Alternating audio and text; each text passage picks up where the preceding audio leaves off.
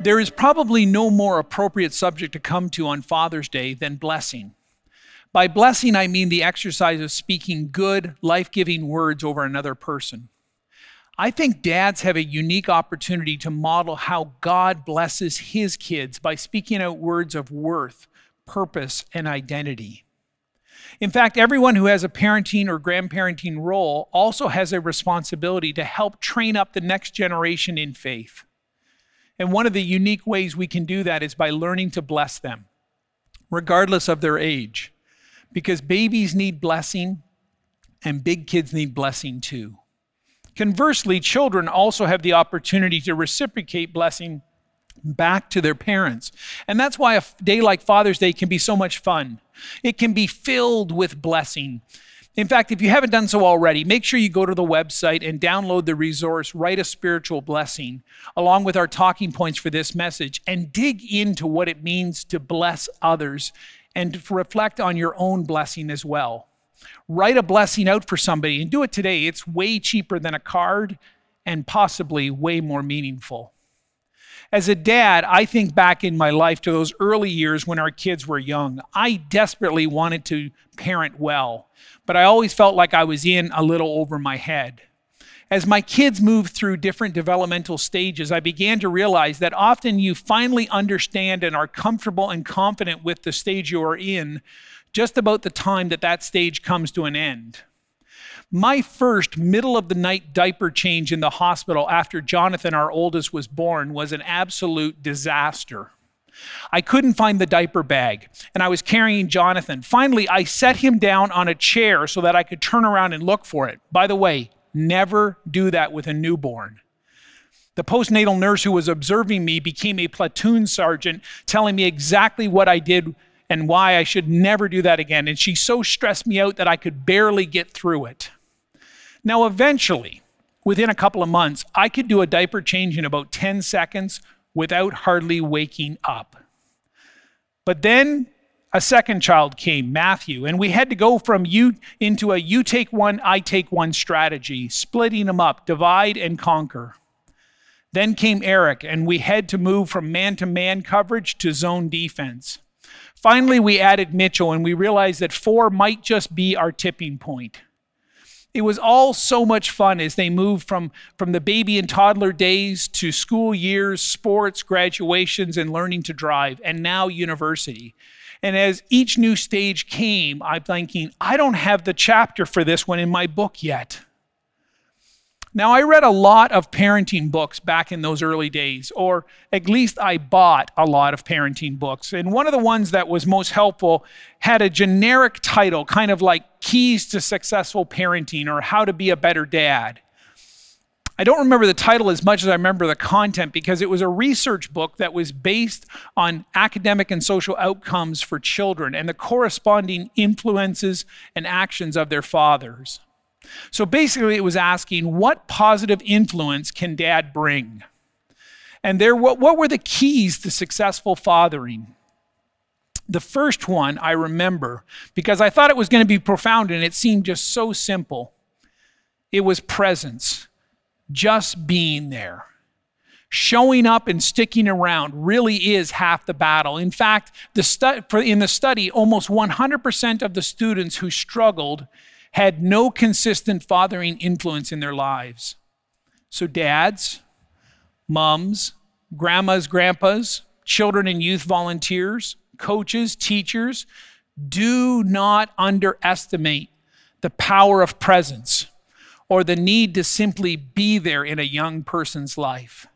They might like hanging out with their friends more than you, but nothing replaces the intentional presence of a parent, particularly a dad. The second key was awareness. Know what's going on. This is about being fully present. It means putting down the phone, maybe letting the grass be long for another day, ignoring the distractions and becoming aware of what's going on in your child's heart and in their mind. Watch them. Notice where they are struggling and where they are thriving. Learn to ask good questions and then discipline yourself to zip it and be quiet and just listen. The third key was engagement, getting involved. This is about entering into their world, learning to play, helping them figure out or work through a problem they are facing. What do they want to do? Do that for a change. I used to think that giving my boys a chore list and then making sure they got them all done right was engagement. Now, chores are important, but there will always be dishes to be done. We do have responsibilities within the family, but don't confuse activity with engagement. And don't just let your kids join in what you're doing. Learn to join in what they are doing. The fourth key was words of affirmation, speaking a blessing. And this is what we've seen over the past few weeks, that words are powerful. Because we are made in the image of God, a God who forms, creates, and blesses with his words. Therefore, our words have power too, to create and to destroy, to hurt and to heal, to build up and to tear down, to bring wisdom or to leave wounds. If you did an inventory of your words over the past week, what would you notice? Do your words tend to be positive or negative? Are they encouraging or discouraging, sincere or sarcastic, age appropriate or hard to understand, for someone or against them? Is there more money in your blessing jar or in your swear jar?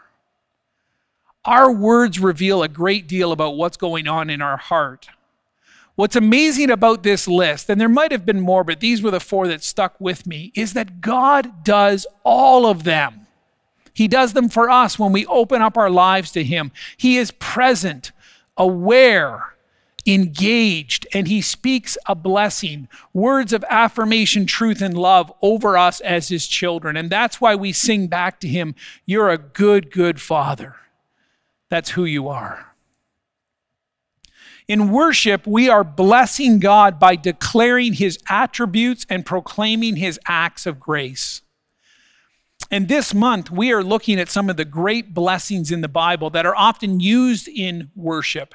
And we're using them as an inspiration to write our own blessings.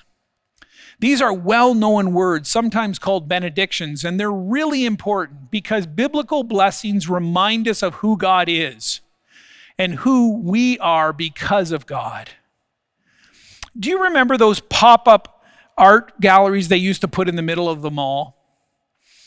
I probably say, do you actually remember when we used to go to the mall? But what I'm thinking about is those pictures that would portray a common scene on the surface.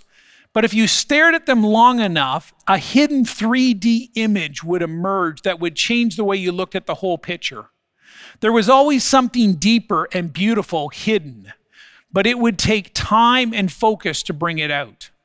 That's what we're doing with these familiar benedictions and blessings. We're looking at them in detail, meditating on them, turning them over in our minds. And as we do, some amazing truths about God come into focus. You could also think of them as a wordle about God. Wordles are those word pictures where the text is positioned both vertically and horizontally. And there are variations in the size and font and color, and it all gives weight to particular words.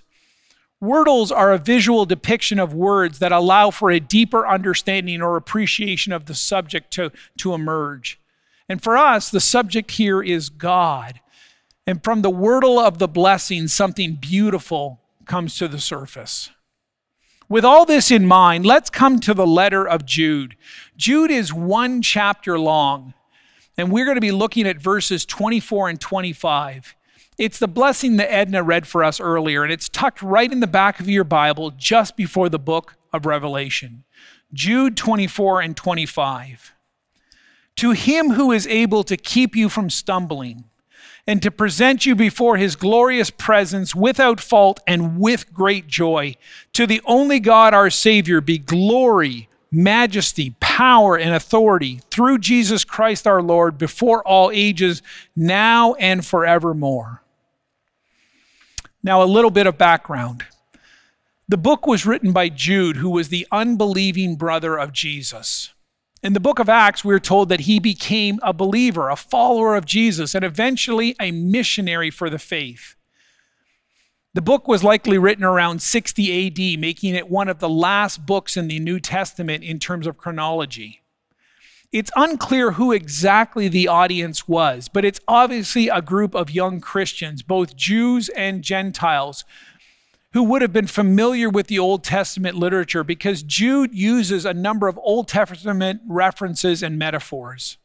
If you read through both Jude and 2 Peter, you will notice they are strikingly similar. Both are dealing with similar scenarios of false teachers infiltrating the ranks of the church, and both give clear instruction and admonishment to persevere in the truth of the gospel. Jude uses a variety of metaphors to warn these young believers. Not only has there been a distortion of the gospel, but there's also been a loosening of biblical morals and virtue. They are no longer living the way Jesus had called them to live. Sinful compromise has crept in, and they are missing out on the full life in the kingdom of God. The thesis of the book is found in verse 3. Dear friends, although I was very eager to write to you about the salvation we share, I felt compelled to write and urge you to contend for the faith that was once for all entrusted to God's holy people. In other words, we need to be careful not to get pulled away from the core message of Jesus. And don't give up on the mission of the church. Don't assume that tough times means that the gospel has stopped working. Keep going because God is at work and God is with us. The application or the action step in the book is found beginning in verse 20. But you, dear friends, by building yourselves up in the most holy faith and praying in the Holy Spirit, keep yourselves in God's love as you wait for the mercy of our Lord Jesus Christ to bring you to eternal life. In response to all that is going on, to the challenges and to the opportunities, Jude is saying, keep yourself in the love of God, for God is the one who keeps you in his love. Keep yourself in the love of God, for God is the one who keeps you in his love. Keeping yourself is the main verb. It's the action in these two verses. And it's the only verb that's in the imperative. All the other verbs here are supporting participles, meaning that they are defining how we keep ourselves in the love of God. You do it by building yourself up in the most holy faith. In other words, keep growing. By praying in the Holy Spirit, keep interceding. By waiting for the mercy of our Lord Jesus Christ that leads to eternal life, keep trusting. Jude explains that these are challenging days for the church, and he calls them to persevere and to contend for the faith in the midst of the challenge and the difficulty for their sake and for the sake of their community. And so this is so much a book and a blessing for today because our whole world has been shaken by the pandemic. The culture has changed. Faith has been challenged. Godly rhythms and routines have been suspended. Morals have shifted. Virtues are almost and often hidden. And there is a lot of brokenness, suffering, and weariness. And I think that means there's no better time for the church to be the church in our community than right now. Online, you can go to church anywhere in the world. But right here in our community is where God has called you to be a voice of hope in real ways. And we get to do that together. As we slowly emerge from the stress of this past year, the church has an incredible opportunity before it to become a source of hope and truth and healing. We have good news to share, the best news. That's one of the reasons we are opening Compass Camps as our first priority. We are intentionally focusing externally because we know that kids need a camp where they have Jesus modeled for them and the gospel explained to them, where they are valuable and where they can have fun with others.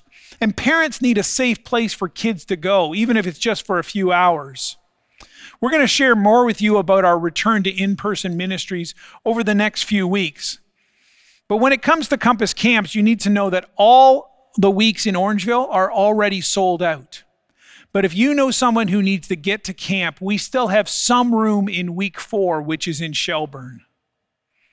Like Jude, we are living in days of great challenge and great opportunity. Some days you may feel like everything is finally coming together, or you may feel like everything is still falling apart. That's why we need this blessing from Jude. Because after the warnings and the admonishment and the teaching comes the blessing. You could summarize it this way: God's got this, and God's got you. He really still does have the whole world in his hands. He's got you and me, brother, in his hands. And you and me, sister, in his hands. He's got the whole world in his hands. God is not in a hurry. God is not overwhelmed. God is in control, and he is with us. He's got this, and he's got you. And he promises to see us through if we will just stay and commit to growing and praying and trusting. This is what he will do. Verse 24 says, he is able to keep us from stumbling. This is help in the present. Stumbling here is a reference to eternal stumbling. So this verse assures us that by the power of God, we are spiritually protected. God will spiritually protect and keep his people, securing our salvation. This doctrine is called the perseverance of the saints, and it is a truth for difficult days, because it shows us that those who have genuinely committed their life to Jesus will not ultimately fall away from faith, no matter what. Because in his grace, God will keep them from stumbling.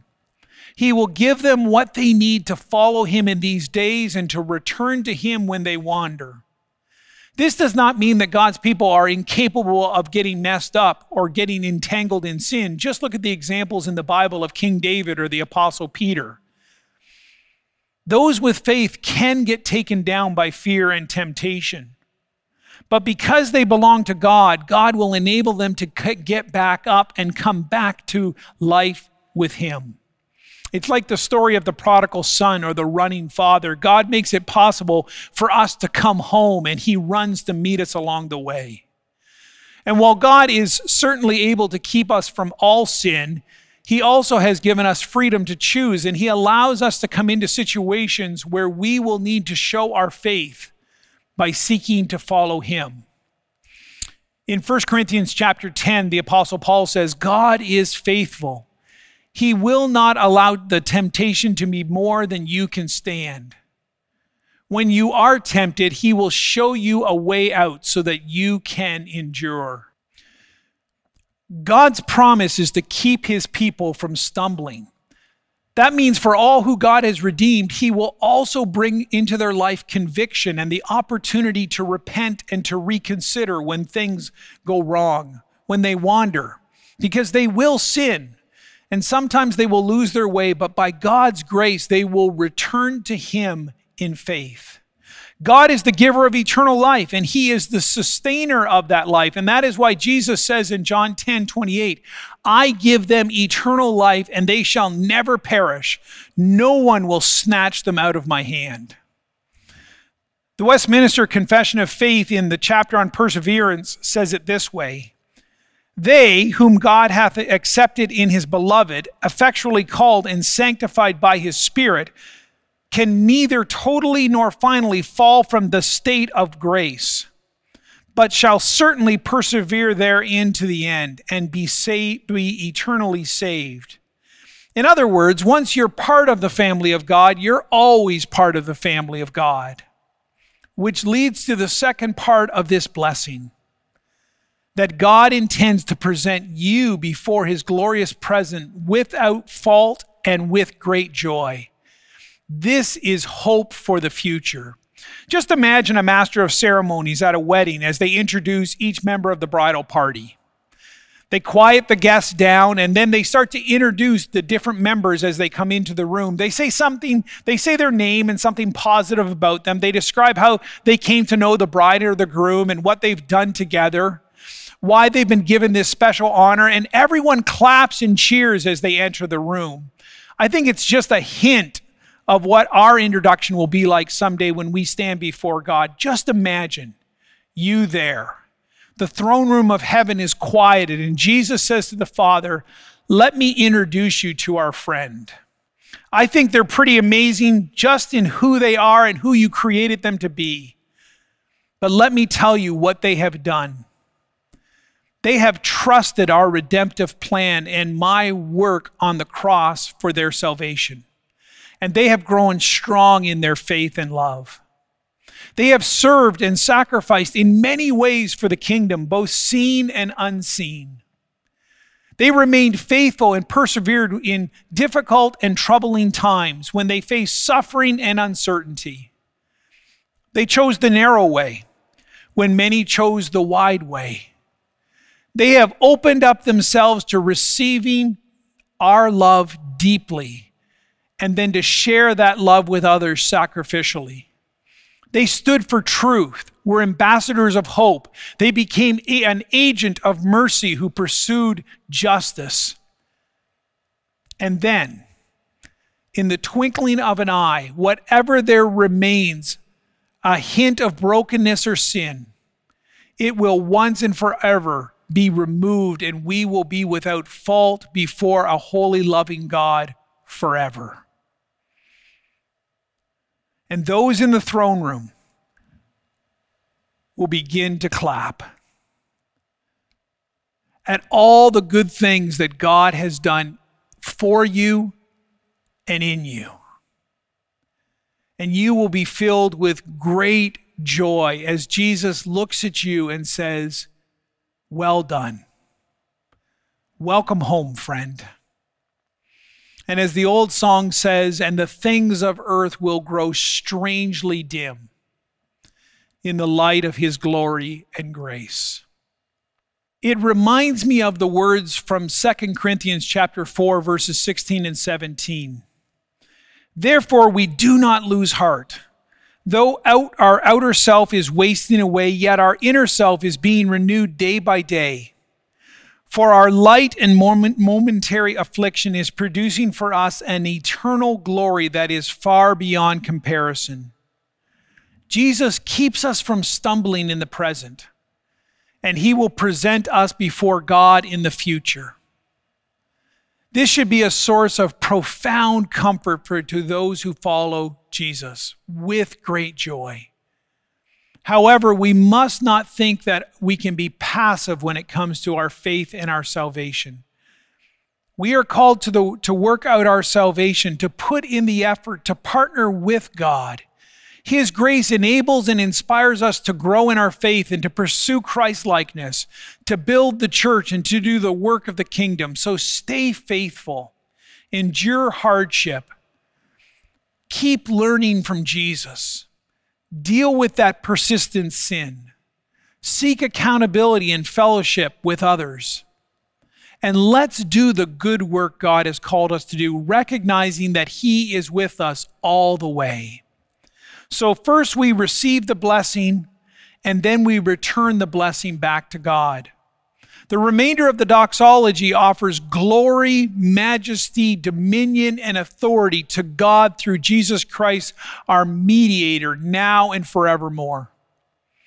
In week 1, we talked about keeping a journal and using it to write out prayers of blessing.